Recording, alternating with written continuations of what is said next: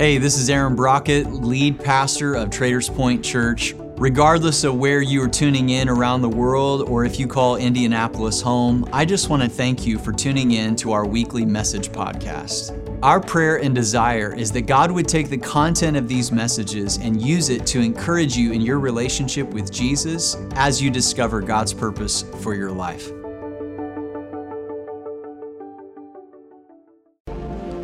All right, good morning. How's everybody doing today? Good to see you today. We have survived Snowpocalypse 2019. Good to have you guys. We are one church gathering in multiple spaces and places around our city. So I just want to say hello to each and every one of our campuses, whether you're joining us from north, downtown, west, maybe some of you tuning in online. Those of you here at Northwest, we're really, really glad to have you.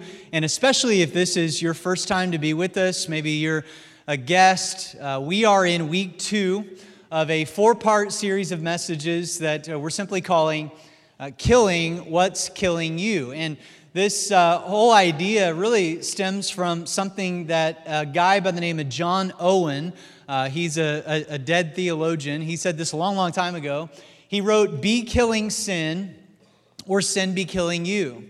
And I think that John Owen must have been studying Romans chapter 8, because this guy named Paul writes the book of Romans, and he says something very similar in verse 13. He said, "If through the power of the Spirit we can put to death the things of our sinful nature, you will live." And so what we want to do as we begin a brand new year is we want to identify some of those things that have been killing us. And what I mean by that is just, what are some of the things that are holding you back? What held you back in 2018? What were some of the things that kept getting in the way? And then we want to go after that and remove it. You know, I said this last week, I'm not a New Year's resolutions hater. I think that you should make a bunch of resolutions, and I hope that you accomplish all of them. I think you should set goals and go after them. But as I reflect back on some of the things that have actually hindered me from accomplishing some of the resolutions or goals in my life, it's not that it was, not that I wasn't well-intentioned. It's not that I couldn't actually achieve it or that it was too far away to achieve it. It was that something got in the way. Something actually short-circuited my ability to follow through on that and achieve it. There was something that was holding me back. And that's what we want to do as we start off a brand new year, is we want to identify some of those things. And last week I just kind of used this analogy or a metaphor to try to help us visually with this of a spider web. I just said, if you walk into a spider web, chances are our reaction is to flail our arms and to run around and to get rid of it, and then to identify all the other webs that we see and get rid of those, and they'll go away for a while until something else spins a new web that we walk into. And so if we want to get rid of some of these webs, we've got to identify the thing that spun the web to begin with. And so last week we talked about the web of envy that all of us can walk into, and if envy is the web that we walk into, chances are the thing that spun that web is this thing called comparison. And the difference between comparison and actually being inspired or motivated by somebody else is that what we end up doing is we compare ourselves and our blessings and our opportunities with someone else to try to determine our own sense of worth. And so we talked about that last week. If you missed that message, you can go and catch up on it. Today, here's where we are. I want to talk about the web of worry. Any worriers in the room? Any of you worried? I was going to ask that question just a second ago. Man, I have a tendency to let worry into my life, and I don't mean to mix too many metaphors, but you know, worry to me almost kind of feel like worry is always there. Like there's always something to be worried about, and it kind of feels like these rabid dogs are kind of chained up in my mind, and I can always hear them barking, and they're just about ready to break free and to come crashing in. And if worry is the thing we're wrestling with, chances are fear is behind it.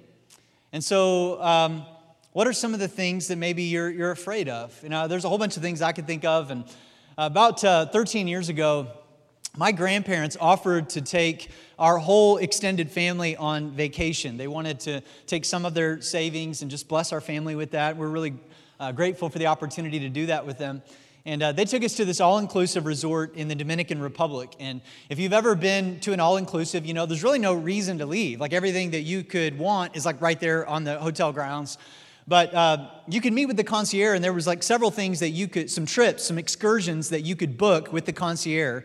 And one of those was the zoo. And so my wife wanted to take, we only had 2 kids at the time. They were both very, very young. She wanted to take our kids to the zoo, and my sister agreed that she would take her little boy to the zoo. And so they booked the tickets. The guys in the family, we all booked like a deep sea fishing trip during that time. And about 30 minutes before I had to get Lindsay and the kids up to the lobby where the tour bus would pick them up to take them to the zoo, I ended up locking the keys to our hotel room inside. Thank you very much, right? It's one of my gifts. And timing, it's everything. And so we're waiting for the hotel staff to get to our room to unlock it for us so we can get the key. And Lindsay really needs to get in the room. She needs her purse and some other things. And so by the time they came in and let us into the room, she missed the tour bus. Like we were late. And so we rushed them up to the front. We talked to the concierge, is there anything that you can do? And what happened next happened so fast that I didn't really have time to process it. Immediately, the concierge called a taxi cab to the front. And this was long before the days of Uber. So this minivan that's about 15, 20 years old comes rolling up, black smoke pouring out the back. The whole thing just looked like a death trap. Like it was rusted out. The guy opened up the sliding door. I don't recall there being any seatbelts inside, let alone any child safety seats, which our kids needed. The guy didn't speak any English, so the concierge was talking to him, telling him where to take my wife and kids to the zoo. At least that's what I think that he was saying to him. For all I knew, he was telling him where to kidnap them to. And so they get into the van, and I should have gotten in with them, or I should have figured something else out, but it happened so fast. They get in the van, they take off, and then it dawns on me, like Lindsay doesn't have a cell phone, we're in a foreign country, I don't know where they're going, I don't know the lay of the land, and I'm standing there like in every single Liam Neeson movie that I have ever seen, which it's the same movie, right? Goes flashing through my mind, except I don't have a very special set of skills to go after them.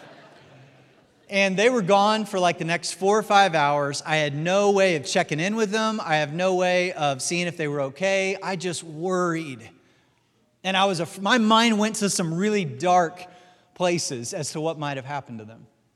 And can I just ask you today, what keeps you up at night? What are some of the things that you're worried by?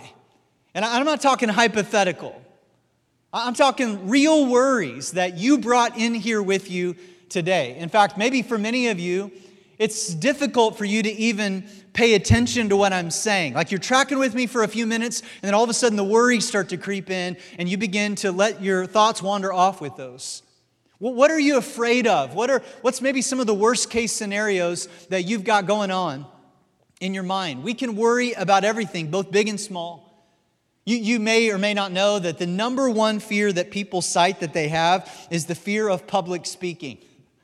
And I can testify, that's a big one. I'm doing it right now. Y'all are scary, all right? It's just, there's all kinds of things that run through your mind. Like, it doesn't matter how many times I do this, like, I'm always afraid. And some of you may or may not believe me, but it's true. Like I walk out here on stage, and usually it's just a flood of questions. It's like, okay, did I study enough? Do I know what I'm talking about? What if I say something wrong? What if you misinterpret something? What if my fly's down? And what's worse, even if it is, I couldn't do anything about it because that'd make it worse. It's just, there's all kinds of things that flood through my mind. And what are you afraid of? My guess is if you're anything like me, your fears have to do with maybe somebody that you love. Like, what if something bad happens to someone I care for? Maybe your fears have to do with your kids. Maybe your fears have to do with what if we can never have kids? Well, what if your fears have to do with your aging parents? Or maybe your fears are wrapped up with a money issue, or something's going on at work right now, or maybe you're getting ready to move to a new city and you're fearful of what might happen there. See, most of the time, I think our fears have to do with the future. That our fears are really an unhealthy preoccupation with what might happen. It's not guaranteed to happen, it might happen. And so we end up obsessing on that or focusing on that to the point that we actually miss out on some pretty significant things that God wants to say and some things that God wants to do in and through our lives. Now, not all fear is unhealthy. I mean, there's a healthy version of fear. I'm really thankful that my kids were all born into this world hardwired with just some natural fear because that keeps them from hurting themselves. Hopefully it keeps us from making foolish decisions in our adult years, just this healthy fear. But when fear crosses the line into being unhealthy, that's a really dangerous thing that hinders us and holds us back. Now, what's the difference between healthy fear and unhealthy fear? As near as I can tell, unhealthy fear occurs when it gets unhitched from hope. Unhealthy fear takes place when it disconnects from a rightly placed confidence, and our mind just runs wild as to all the worst case scenarios. The German word for worry literally means to choke or to strangle, and the Greek root word for worry is literally a divided mind. And maybe some of you know exactly what that's like. It's this inner dialogue that you got going on all day long. And it's like, okay, I got this. No, you got this. No, God's got this. No, I got this. No, I'll take it back again. And it's just this like constant back and forth all day long. It's just this divided mind that causes us to be somewhat paralyzed in the way that we think and in the way that we live our lives. That's why I think that the number one command that's given in the Bible has nothing to do with loving others, has nothing to do with obeying God. The number one command, many of you know this, in the Bible is just simply two words: fear not. Did you know it's mentioned 365 times? That's one for every single day of the year. And I don't think that's by accident. And maybe you knew that, maybe you've heard that before, that fear is the most common command in the Bible. But have you ever stopped to ask yourself why? Why is it in there so much? And I think the reason why fear is listed so much in the Bible is because God knew that this would be the number one issue in all of our hearts. That every single day there is something to be worried about. There's something to be fearful of because we can't control everything. I can't control everything that's going on inside of my body. I can't control everything that's going on around the world. There's so many things that I don't have control of, and it leads me to feel worried and concerned. And God knew that this would be the number one issue, and so He says to us over and over and over again, fear not. And just like last week, I don't want to just say, if you're afraid, just stop it. What do we do with it? Like, what do we do with our fears and our worries? And I don't think that we can eliminate them. I think we redirect them. And so I'm going to look at a passage out of the Old Testament book of Judges, Judges chapter 6. If you have a Bible or a Bible app, go ahead and meet me there. And I think that somebody that we can really relate to when it comes to fear and what he was wrestling with in his fears is this guy named Gideon. Now, Gideon is actually mentioned in the New Testament as well. In Hebrews chapter 11, he is mentioned in the Faith Hall of Fame. He's one of the heroes of the faith. But when we meet Gideon, Gideon doesn't look anything at all like a hero. Gideon looks pinned down and paralyzed in fear. Now, just a little bit of backstory. Gideon is a leader in the nation of Israel. And in the book of Judges, the Israelites are being picked on and pushed around by a group of people known as the Midianites. And it was causing a lot of fear in their lives. And so the Israelites had gone on the run. They're hiding out in shelters. They're hiding out up in the mountains. They're deep in the caves. And that's when God appears through an angel to this guy named Gideon. Now notice where he is. Verse 11.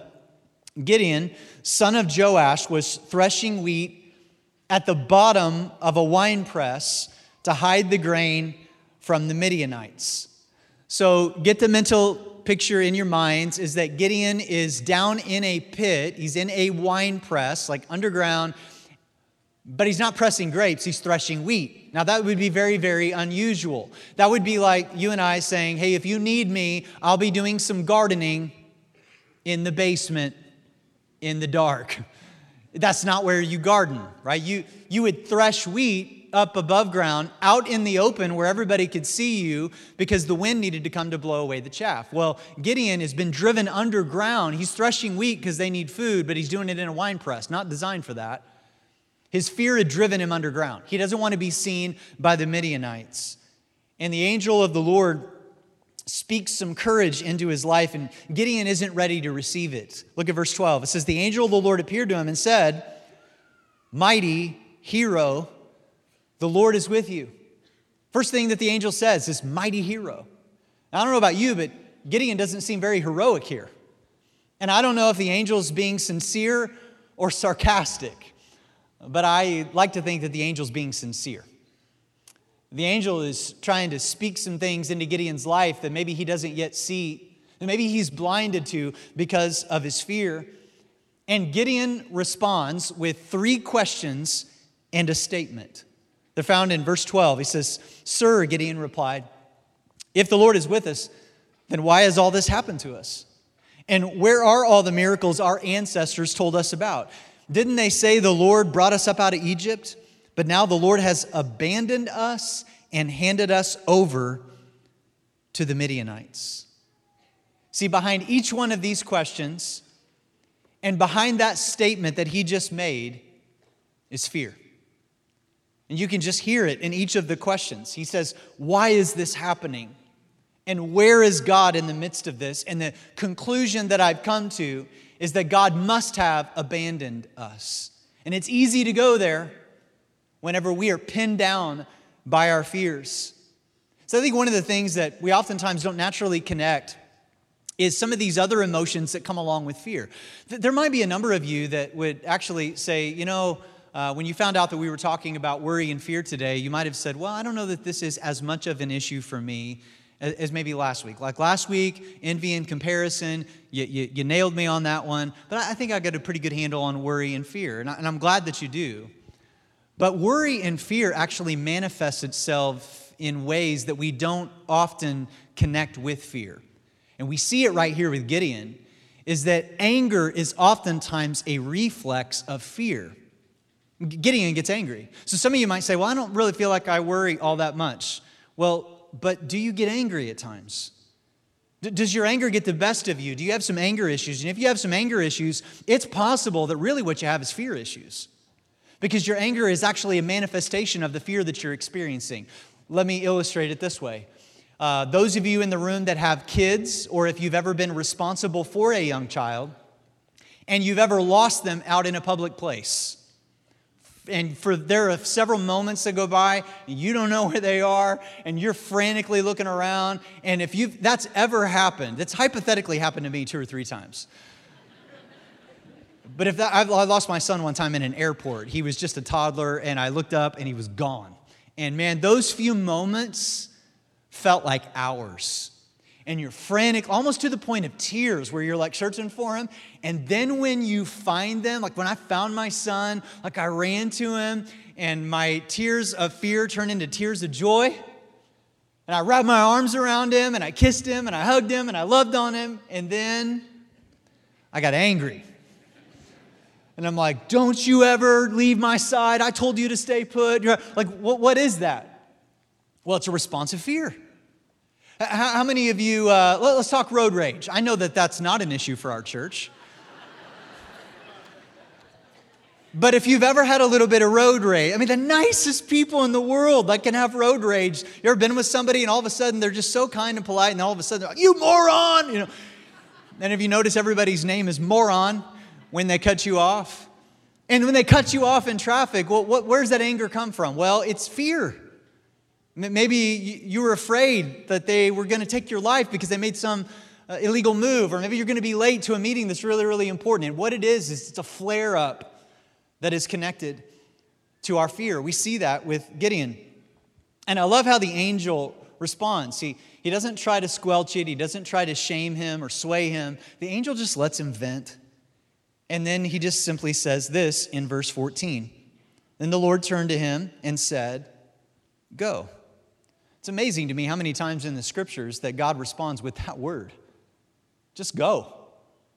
Like just move in some way. Just take a step. Just what's the next step in front of you? Go with what's the word?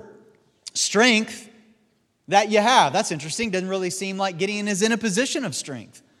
But God says, go with the strength that you have and rescue Israel from the Midianites. Now here's the source of his strength. He says, I am sending you.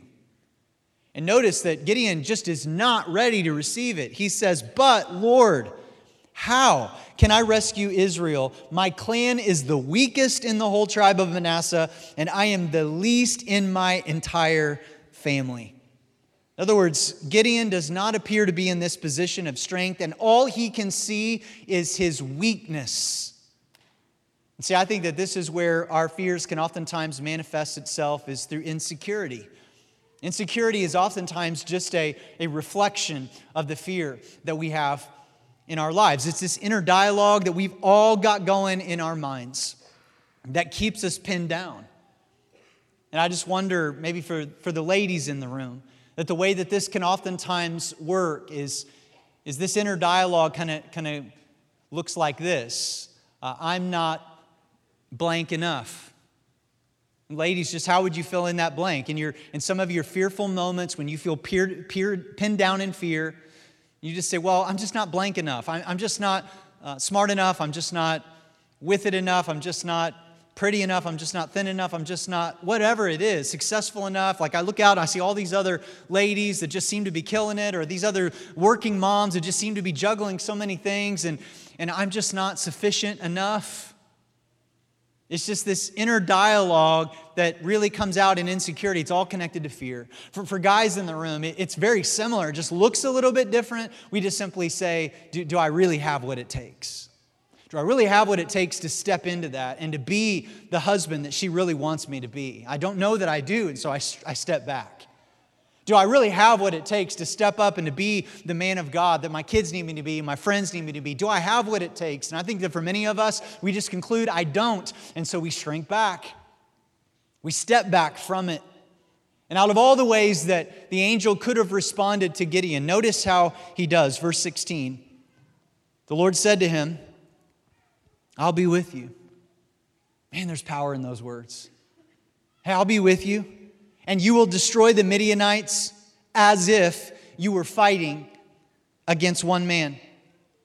In other words, he just says, hey, Gideon, I'm not going to try to give you like this pep talk and tell you that you're really great and wonderful. I'm going to tell you that I'll be with you.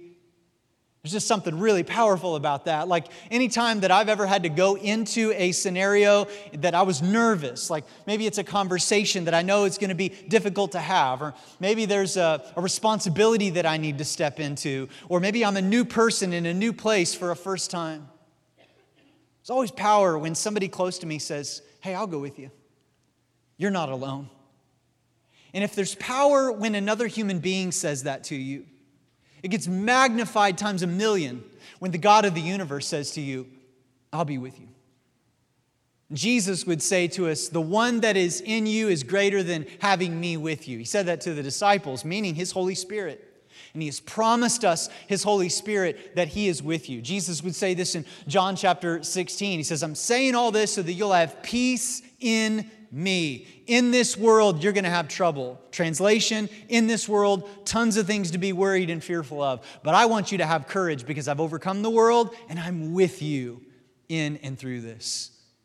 Am I speaking to anybody today or is it just me? I wrote this sermon just for me. Just for me. That's all I need to hear. Now notice this. Let me wrap it up. Verse 17. Gideon replies, well, if you are truly going to help me, show me a sign to prove that it is really the Lord speaking to me. And my home state is Missouri, which is the show me state, meaning I ain't going to believe it till I see it. That's essentially what Gideon does. See, I mean, the angels just said some tremendous things to him, and he's just like, all right, prove it. Prove that this really is the Lord speaking to me and I'm not just having like an hallucination or a dream. And I think this is just the one last thing that I would just kind of point out is that oftentimes our control issues, I don't know if we got any control freaks in the room. I'm guessing we do. I'm one. That if you've got some control issues, that really it's connected to fear as well. I don't trust this other person. I don't know that I trust God enough to just handle this, and so let me handle it. And so our control issues are often connected to our fear. And by chapter 7, Gideon, to his credit, was able to trust God, and he did let go of his fears, and he ended up taking 300 men into battle, and they defeated the Midianites just as the angel said that they would. Now here's the principle. There's so many things that we could learn from that great passage. Here's the one principle I just want you to take home with you, and it's just simply this, is that the invitation to walk by faith is an invitation to step into your fears.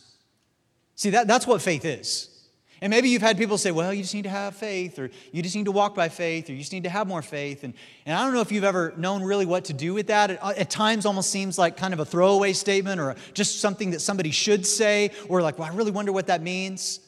For a long time, I always just thought like living by faith or having faith or walking by faith meant that I just need to really try hard to believe something that feels impossible to believe. That's not faith. Is that I really just need to try harder to believe something that is difficult to believe. That's not faith. Here's what faith is. When fear surrounds you, and it's everywhere, you step into it. Not in your strength, but the strength that God provides. And you see what happens. It's been said that the Spirit of God is a preservationist, meaning that He provides power only as it's needed. And I don't know about you, but oftentimes I wait and say, God, give me power, then I'll step. And He goes, no step, then I'll give you power. And it's a standoff with God. And I lose every time. And God says, hey, you want to walk by faith? Then take your pick of all the fears. All the barking rabid dogs that are chained up in your mind just waiting to get loose. Pick one and step into it. With the strength, this time, with the strength that only I can provide. Now, what does that look like? As we begin to step into our fears, I've noticed that every opportunity, every way in which God uses my life in a significant way to impact others and to advance His purpose and His kingdom on this earth, it almost always comes by me stepping into what I'm afraid of. It's almost never like, well, this seems safe. Let me go over here, right? Wow, this is amazing. No, it's actually, I need to step into something that terrifies me and watch God work a miracle. So here's just a few questions for us to ask as we step into our fears. The first question is just simply this. What am I standing on? Like, is the ground underneath my feet solid? And I think for many of us, it's really, really shaky. Now, some of you might have been wondering what this was. And I'm going to do what some of you are afraid that I might do. All right, so if you weren't afraid, you will be by this. All right, so for some of you are going to enjoy this too much. The only goal here is to not end up on YouTube. All right, so for many of us, this is a stability ball. All right, there we go. All right, thanks so much. Appreciate that. I got this. Whoop. All right, so many of you, maybe you've seen these in a gym. Maybe this is in your basement. You bought it and you never used it. But a stability ball, what it is when you stand on it, my body is way more tense than what it was just a minute ago. I've got a brand new fear, by the way, speaking in public while standing on a stability ball. And but I'm making all these tiny adjustments, and what it does, it tightens up your core. You use muscles you never used before. That's the whole thing. But I'm way more focused on staying upright. Now, many of us live our lives like this. Like the ground is shaking underneath our feet. We're trying to do this in our own power. Now here's what God's Word says about God. God says that God is a rock, that He never changes, that He is the same yesterday, today, and forever. You want to know what does change? The stock market. Whoa!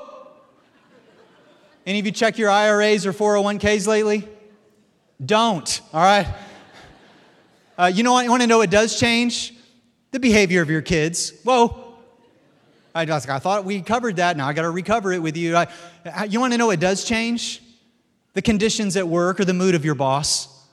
You want to know what does change? Your physical appearance. It's just all these like tiny adjustments that we're making. And many of us are living our lives like this. Like we come to maybe church on the weekend and we give it up to God. We get right back up on the stability ball as soon as we leave. We're like, okay, I can handle it. I can do it. And we're constantly like making all these adjustments. We're afraid. We're living our lives defensive, and we're exhausted. And we wonder where the power is. You know what the invitation to walk by faith is? Jesus just says, hey, would you just simply trust me? Would you just simply step off the ball onto solid ground? Here's the second question. I don't know if you're clapping because you like the point or clapping that I didn't break my neck. But anyway, I'll take either. All right, so here's the next question is just what am I doing? What am I doing on a daily basis to help redirect my fears? Now, here's what I mean. There is a connection between your peace and your practice. So if I overeat and I never exercise, I can expect health issues because my practice has facilitated that. If I overspend and I don't save enough and I don't trust God with what He says about my finances, then I can expect some financial stress and worry. There's a connection there. And I think that for many of us, and especially as a society as a whole, is that God has told us in the Scriptures to fear Him. That's not like a terrifying fear. That's just a rightly placed fear. And I think that for many of us, as a society, as we've sort of stopped fearing God, we fear everything else. But if you can fear God, you fear nothing else. And so there is a connection between our peace and our practice. And so let me just give you this principle right here. On a daily basis, develop a routine that helps you focus on the promises of God rather than the problems of your day. Those are the only things you can do. You can either focus on the promises or you can focus on the problems. And so this is where daily Bible reading comes into play. This isn't just about learning something you don't know or trying to understand the Bible better. I hope those things happen. But here's what happens is that when you spend daily time in God's Word, you get reminded of His promises and they supersede the problems. So, man, you the daily Bible reading, get subscribed to it. We'll send you daily Bible reading every day. But even on your own, it's not in and of itself everything you need to do. I would encourage you to do this. Start with a book of the Bible and read 2 chapters. It'll take you about 10 minutes every day. And here's all you need to do. Find one verse that gives you hope and reminds you of what is true. Just that's all you got to do. One verse that gives you hope and reminds you of what is true, and then you take that verse with you all through the day. You do that all month long, you've got 30 verses stored up in your mind and heart. And it just begins to equip you. Here's the third thing that I'd just leave you with. The question is just, where am I looking? Where am I looking? Peter was walking out to Jesus on the water, which is absolutely amazing, but he began to sink. If you remember this story, when? He took his eyes off of Jesus. He started looking at the storm. He started looking at the waves and the wind. In fact, Peter took his eyes off of who he was walking to and started focusing on what he was walking through. And that's when he began to sink. So I just want to do something with you at all of our campuses. Everybody, close one eye, the eye you usually wink with. If you can't wink, I'm sorry. But just try it. All right, close one eye. Take your index finger and put it as close to your eyeball as you can without actually touching your eyeball, because that would be gross. Just get it as close as you can to the point that you're actually blocking me out. All right, now hold it there just for a minute. For many of us, this is the way we live our lives. We're holding up the problems of our lives so closely to the retina of our minds that it is blocking out the enormous promises and potential that God has for your life.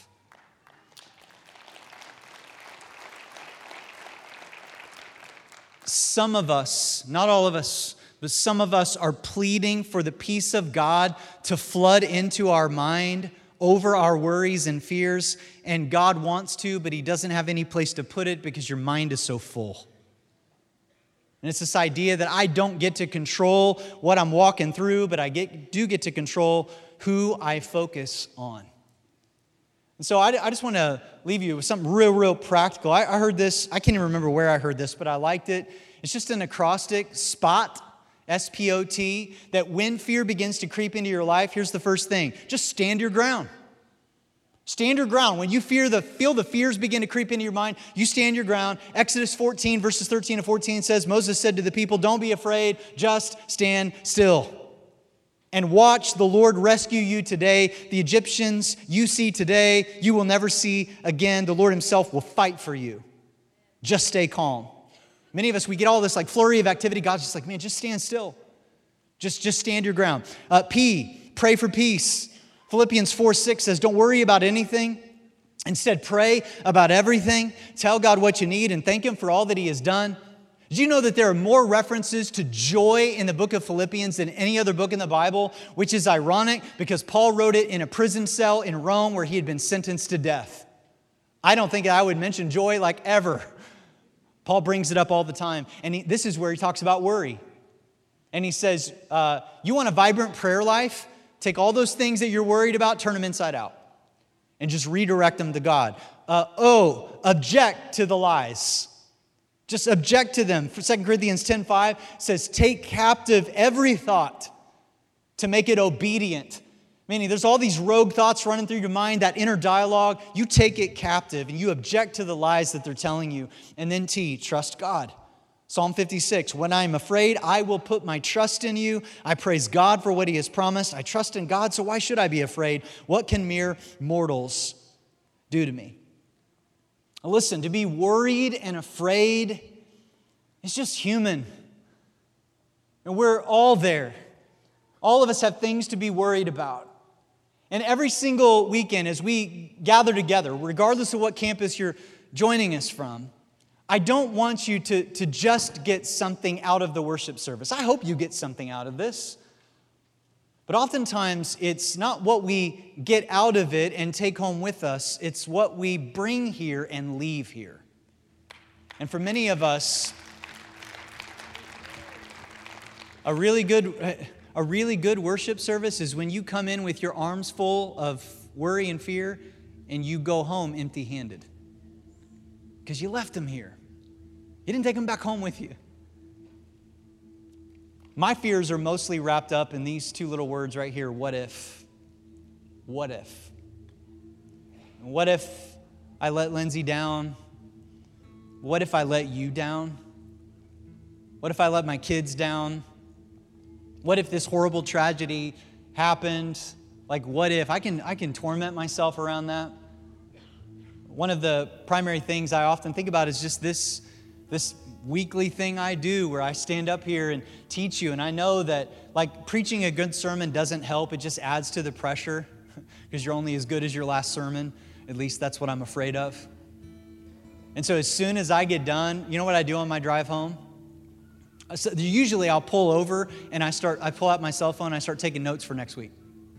I'm like, why do I do that? Well, it's because I'm afraid I'm not going to have anything to say when I stand up here next week. You know, I have a nightmare that reoccurs about once a quarter that usually goes one of two ways. One version of the nightmare is as I get here and I stand up on the stage and I have written the best sermon I have ever written.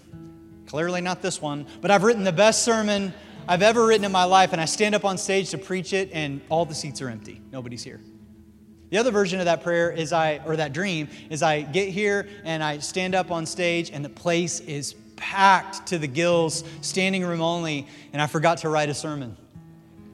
And you all start booing me. And I wake up in a cold sweat. I have that dream like once a quarter. You know what that is? That's connected to my insecurity issues and my control issues and my identity issues. And I can hold on to those things or I can let them go.